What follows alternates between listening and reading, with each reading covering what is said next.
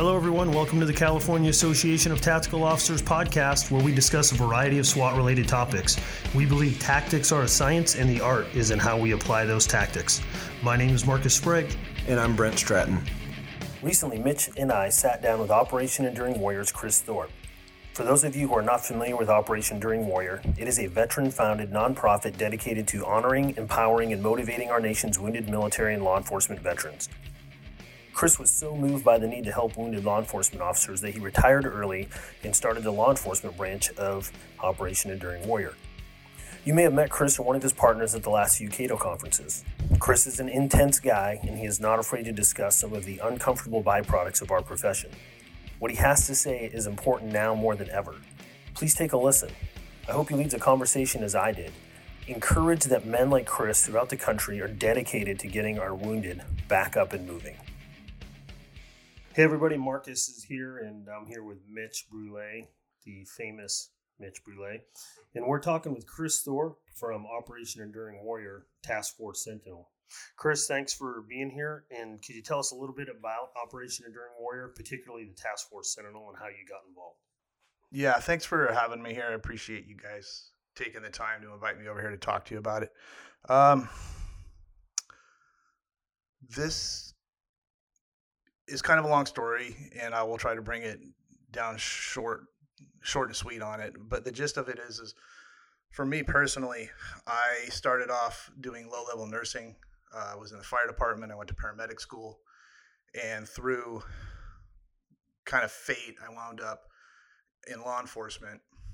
And what I found out was dependent upon the uniform, dependent upon your duty at the time, in a critical incident, you get treated completely different. So as a nurse, if I had somebody die in my care, I literally cleaned the body for the mortician and waited till the body was picked up. If I was working as a medic, EMT, we ran a code, and it wasn't, uncommon to run 3 code blues back to back to back. You just kind of did what you did, got back right at it. As a fireman, hey, there was cake and pie back at the station before you got back. As a law enforcement officer, somebody dies in your custody, you get a microphone and a lawyer, and we start talking about it. And then I'm sure you remember it up here. There was a car accident that was fully involved in Windsor probably 12 years ago. And I was off duty, and I ended up pulling a 3-year-old child that had third-degree burns off 90% of his body out of the car, and I lost the other 5 that were in the car. I was off duty, but I ended up getting the Gold Medal of Valor from the department, even though I was in civilian capacity, primarily because I was off duty. I was going to work. I had my cover jacket off, and I took my cover jacket off to beat the flames out. And I kind of assumed incident command when everybody looked at me and saw the patches. But I found everything changed the way I was treated, incumbent upon the uniform. And not to cheapen what I'm about to say in any way, shape, or form, because it's not the same, but I got a really good indication of what racism might feel like. Because I wasn't judged on the content of my character or the intent of my actions. I was judged on my uniform and what I was supposed to be doing at the time. Again, nurse, nah, medic, do it again, law enforcement officer, what'd you do wrong? And that really, really bothered me. And what happened was I ended up becoming so frustrated with that and watching the incident unfold in Dallas on 7/7 in 2016 when the 5 officers were killed, that I ended up creating a memorial patch for the officers, and I created it, sold it, and sent a fair amount of money to the officers' families, which got me thinking, because the response was pretty well, how can I affect a better change? And what I did was I created the patch you saw, and the patch I gave Mitch was the thin blue line patch on a black background with white lettering that said thank you. Simple thank you. And the concept for me was that this was a token gift to a law enforcement officer that, and I don't give them out to anybody else. They have to purchase them. And the reason behind the purchase is that modicum amount of money that they purchased the patch for represents a portion of their life that they have to give in exchange for the money to give to me to purchase the patch. So that patch represents moments in their life. And then they interact with the officer, they give the officer the patch, and that's a symbolic gesture to say, you put your life on the line all the time for me. Here are a couple moments of my life to show you gratitude. Sure. And the concept isn't the patch. The concept isn't the patch so much as it is the exchange, because they have to walk up and literally say thank you, literally engage. And the concept for me was to get them to engage and chat. And so they walk off, they give the officer the patch. And one day when the officer's having a bad day, things are going bad. Hopefully they look down and see that couple pennies of thread and realize somebody actually took the time to say thank you. Sure. It's just quick little interaction. So in 2017, yeah, probably maybe 16. It's been a while. I drove from North Carolina across the United States to here, Santa Rosa, California. And I stopped and handed out those patches to every law enforcement officer I could find. And what I found was really surprising. I would walk up, I would introduce myself. I had a shirt that was very law enforcement oriented, looked law enforcement. I had the thin blue line, had a flag on the sleeve. I introduced myself as a law enforcement officer and said, I am here as a civilian to engage with you and say thank you, and this is what I'm doing. And I would hand them the patch, and one of two things would happen. They would either shove it in look at it, flip it in their fingers, shove it in their pocket, and walk off. Or they would take it and flip it in their fingers and try and figure out what it was. They couldn't grasp it. They couldn't understand it. And they would do that, and then all of a sudden it would click, and then all of a sudden, oh, wow, thank you. And we'd engage in conversation. And I did that for 4,000 miles, plus or minus? And I had all sorts of interactions. I stopped in, I don't want to front them out, but it was Winnemucca in Nevada. And I walk up and I tell the lady, hey, I'm here. And, nobody's available to talk. And I hand her a bunch of patches. And before I can get back to my vehicle, the chief is chasing me down. And he wants to talk about it. Say, hey, yeah, this is, wow, this is awesome. But, when I was just the civilian and they didn't understand what I wanted, it was hands off. I even walked into one department. I had a bag of the patches and lesson learned.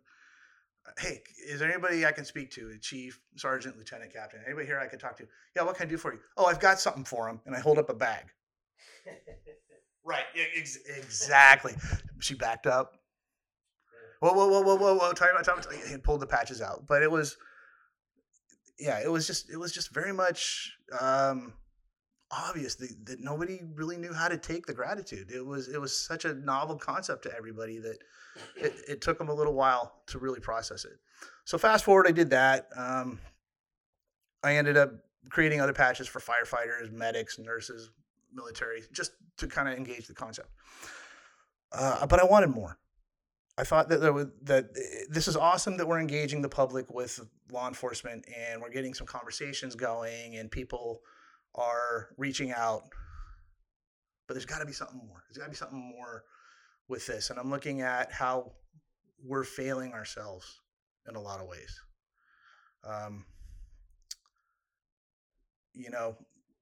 The thin blue line, welcome to the family. I got your six.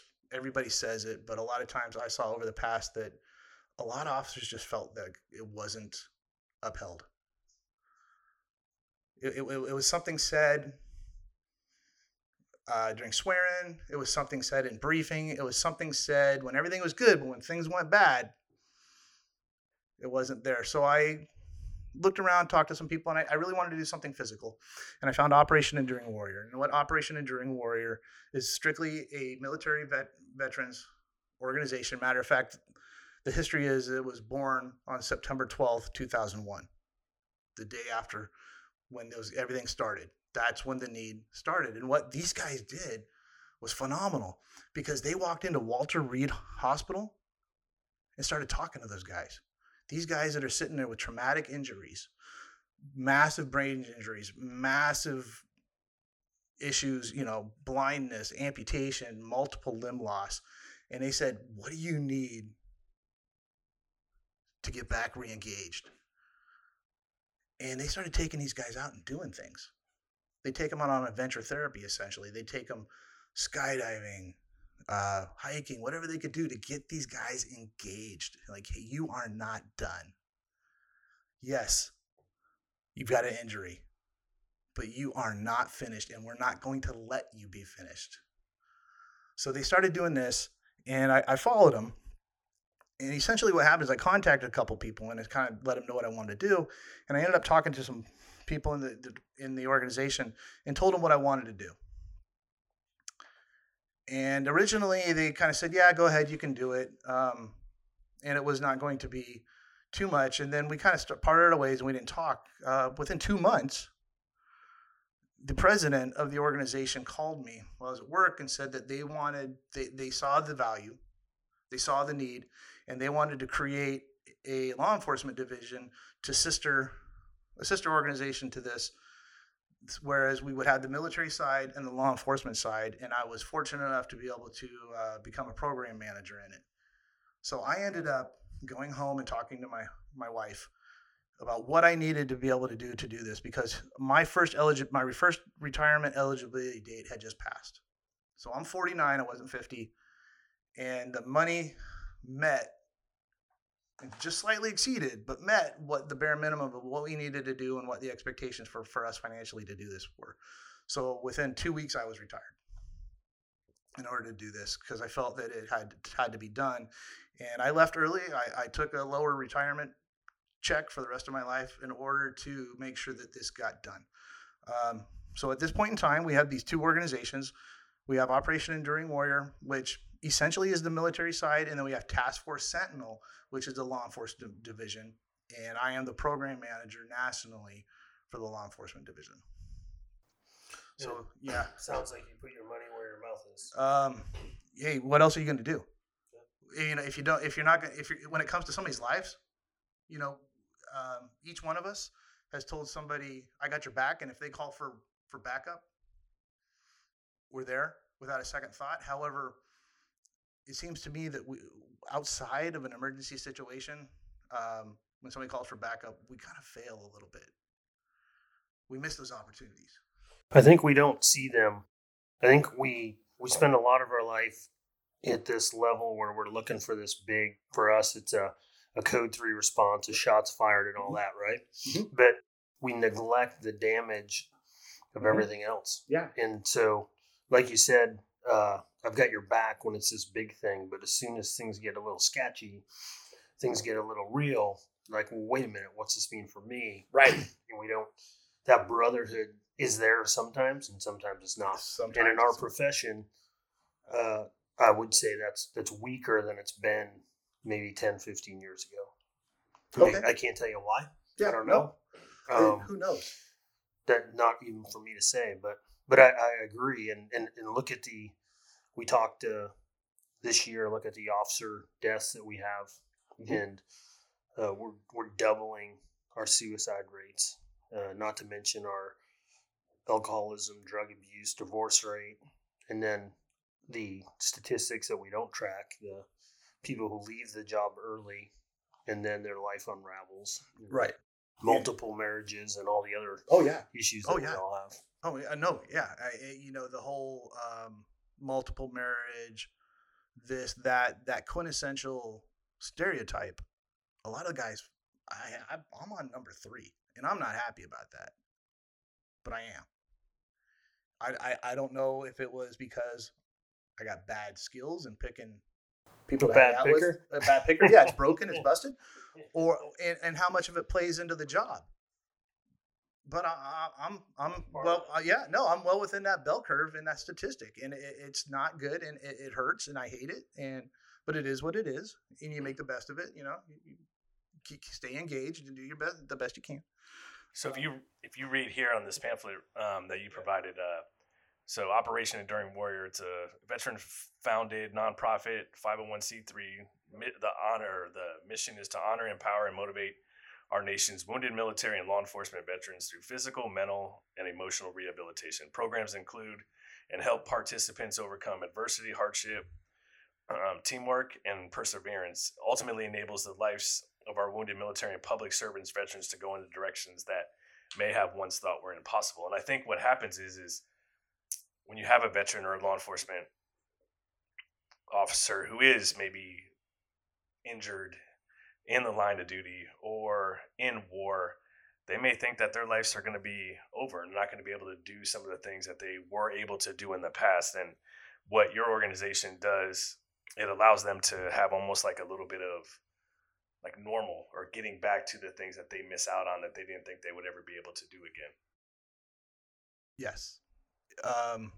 I like to think of it essentially as a suicide prevention program, although, I mean, maybe at its core, that's kind of what it is. But what it is we're going to take that brotherhood that we've all talked and bought into and pledged to, and make sure it applies in and out of uniform, on and off duty, in sickness and in health, better report, the whole thing that we all pledge.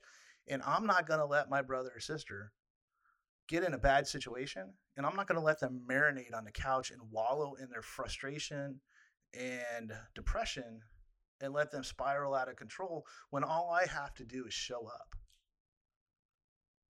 We don't have to go and go skydiving. We don't have to go and go scuba diving or ascend some massive cliff. The magic is in the fact that somebody showed up in the first place. So speaking about that, so the people that do show up, who are they and how do they get involved? So these are some of the greatest people I've ever met, and it's saying a lot because we're 100% volunteer. Nobody makes a dime. None of us get paid a dime. And like I said, I volunteered early and left money on the table, and I'm not compensated for anything I do. And I don't want to be, because then it says I'm not there for the right reason. So we are 100% volunteer. We're 100% donation driven. We're not selling things. We're not out doing anything. We just kind of go out and solicit some donations to try and get the stuff done for the right reason and appeal to people's, like you guys. Like, hey, that's my brother and sister. That could be you. We could be having this conversation in 90 days to 5 years from now because you guys had an incident. Well, we're very much often can be the army that shoots our own wounded. Exactly. Oh, the blue on blue? I don't know what's going on with you, but I don't want to catch it. Right. It's like, well, it's not catchy, man. Right. I need you. Right. You know me. Yeah. We sat next to each other in a graveyard patrol car. Yeah. We watched each other's kids be born. We've been through each other's divorces. And then boom. We've been through each other's car crashes. Right. We've competed in promotions together. And now all of a sudden I'm having trouble and I can't admit it. And I'm contagious. And you're not going to help me, and I'm contagious.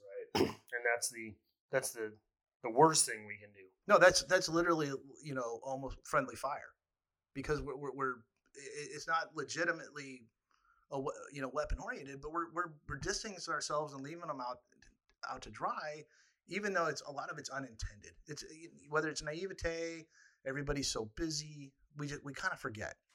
So what on this, to go back to your question, is almost everybody in this organization is broken. We've all been there.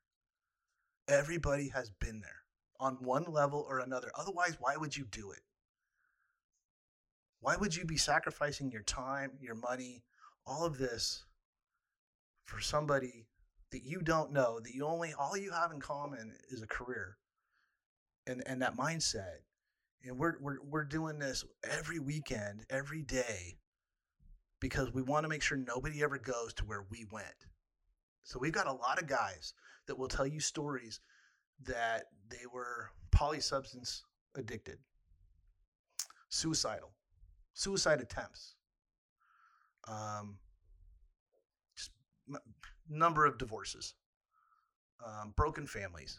You name it. We've all been there. And that's why we do it. And we all gravitate to this because we've been there. We see it. We find this organization. And I have never seen a more welcoming group of people, period. And I know there's a lot of organizations, a lot of people say this about, but I have never seen a group so dedicated and open to saying, I'm here for you. You're my brother. You're my sister. We're here. Than these guys. And like I said, a lot of them we have a lot of amputees that are on our organization. And the reason they're in the organization is they were made honorees at one point. Yeah. And now they're giving back. Yeah. All we ask in return is that you pay it forward. Well, not to mention it with that, it's part of the healing. Yeah. It's part of the healing for the ones that are broken, for us that, feel that way.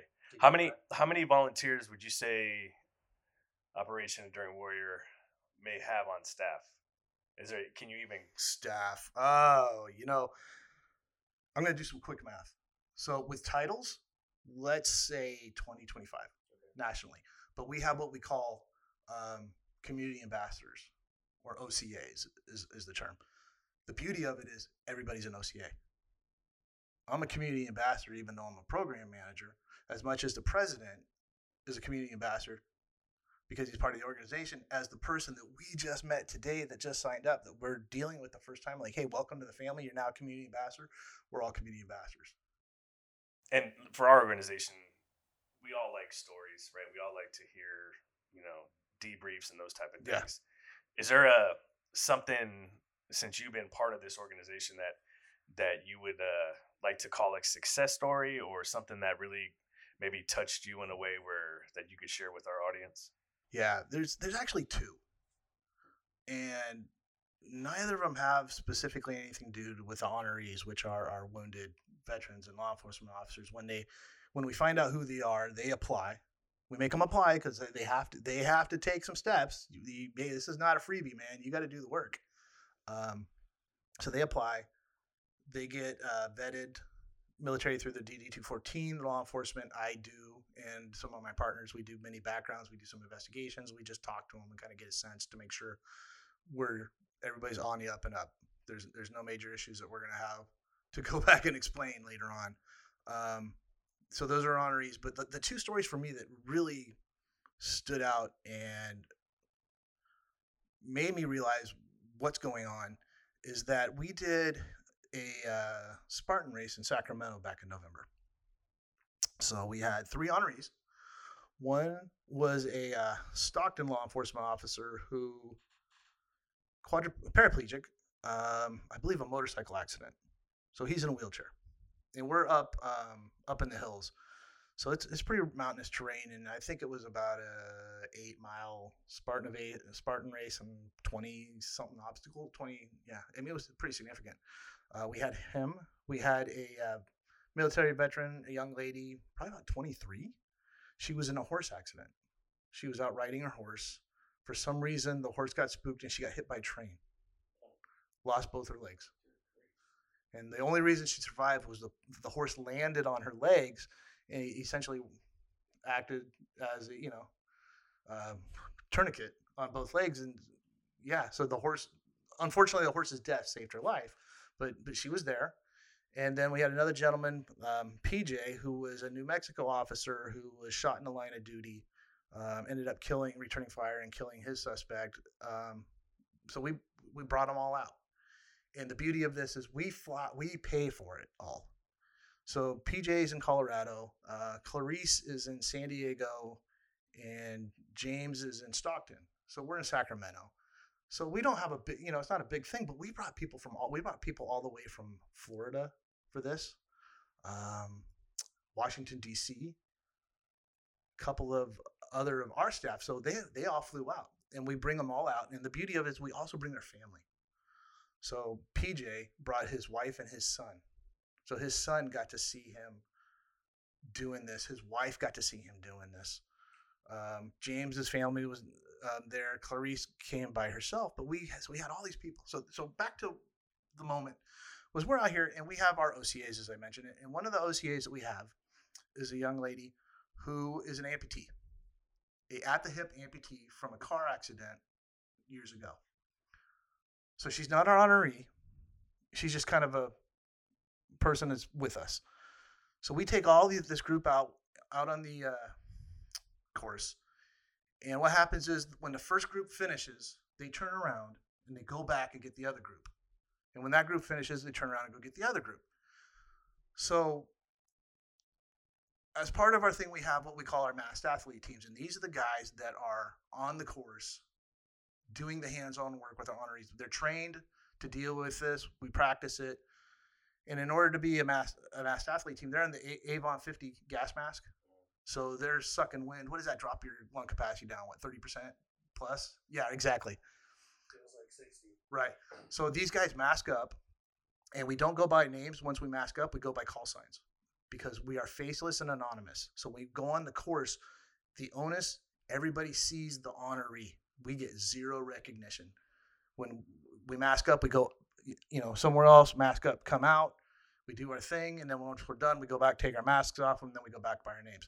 So we got all of our honorees back, and these guys are in a mask. And because we never know how long this is going to take, they could be in their mask. The seal doesn't get broken once it goes on. So it's an unknown distance, unknown time, unknown weather conditions when we go into it. These guys could be there for a long time in some really heinous weather and some really screwed up terrain. And you also tint the mask. So tint the mask, yeah, no face, no recognition, no, absolutely zero recognition. It's not about them. It's about absolutely, no, what it is, right? Yeah. So we went back. We got all honorees. Well, our OCA, the amputee, was still out on the course. So they all turned around after the first team went back out twice. The second, to get everybody back, everybody went back and brought her in. We had no responsibility here other than she was just with us. And everybody went back and got her. That's what it's about. You take care of your family. That's your family. Yeah. Tight-knit family. Yeah. So we went back, got her. So the other one, we had an honoree, a gentleman out of Indiana who was shot in the line of duty, some pretty severe PTSD issues. And he was with a lady who had some severe PTSD issues of her own, so some different things. And we brought him on, and he was one of our honorees, and we brought her out with him and her kids to an event and got to know them and helped him out and whatnot. Consequently, they broke up. It happens. What really sold that what we're doing is right is they broke up. And inevitably, she reached out to me because she was having a bad day. She trusted me and the organization enough to reach out that we were not going to separate ourselves from her simply because she was no longer in a relationship with our honoree. That she knew that she was in the family. We're still in the family. I would say I talk to our honorees probably every day. I'm texting one or two of them every day. Just, hi, how you doing? What's going on? Tell me about your day. How, There was one of the guys that I was working with. He's not an honoree, but I was texting him every day for months.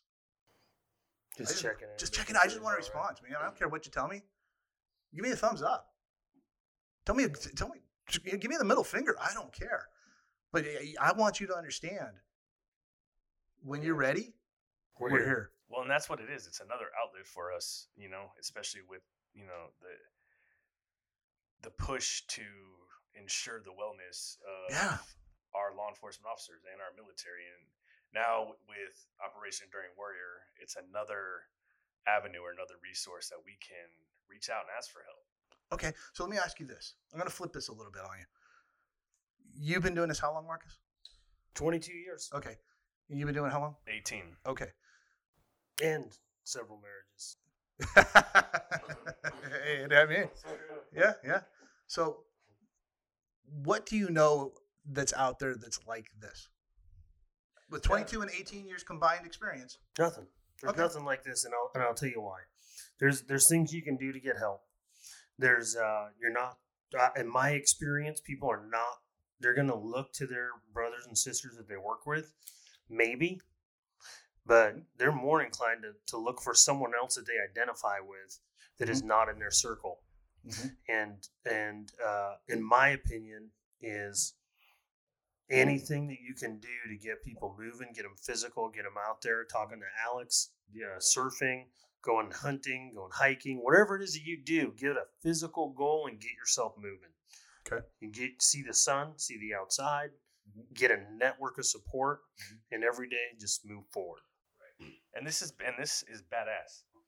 You know, No, I appreciate that, man. No, I do. Thank you. It's, Thank you. You're not. It's not the touchy feely psychology of trying to get yourself better and do these type of things. This is you're actually going out there and you're physically.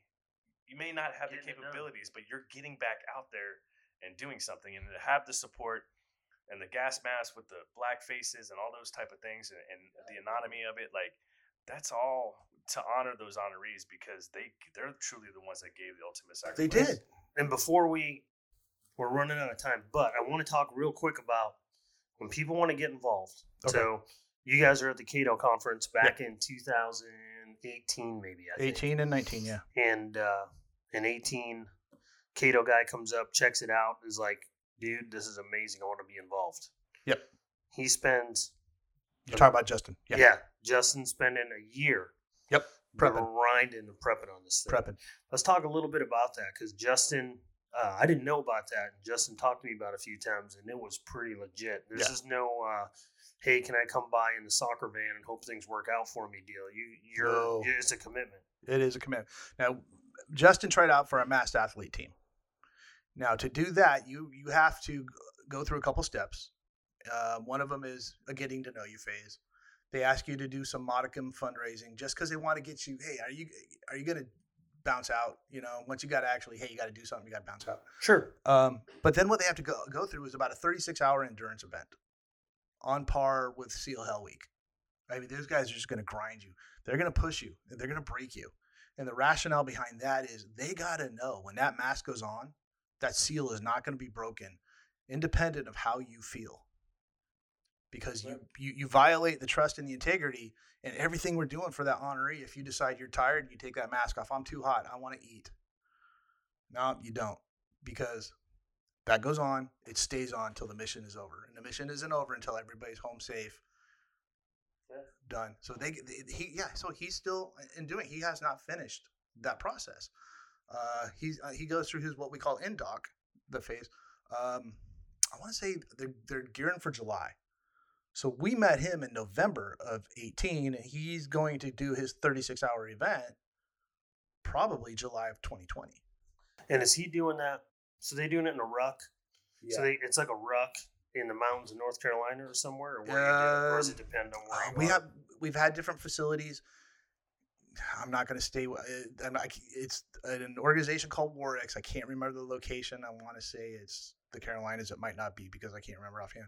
But they have just partnered with us and allowed us to have all of our NDOC. These are facilities. It's in a ruck. It's using log weight, sandbags. With your mask. With the mask.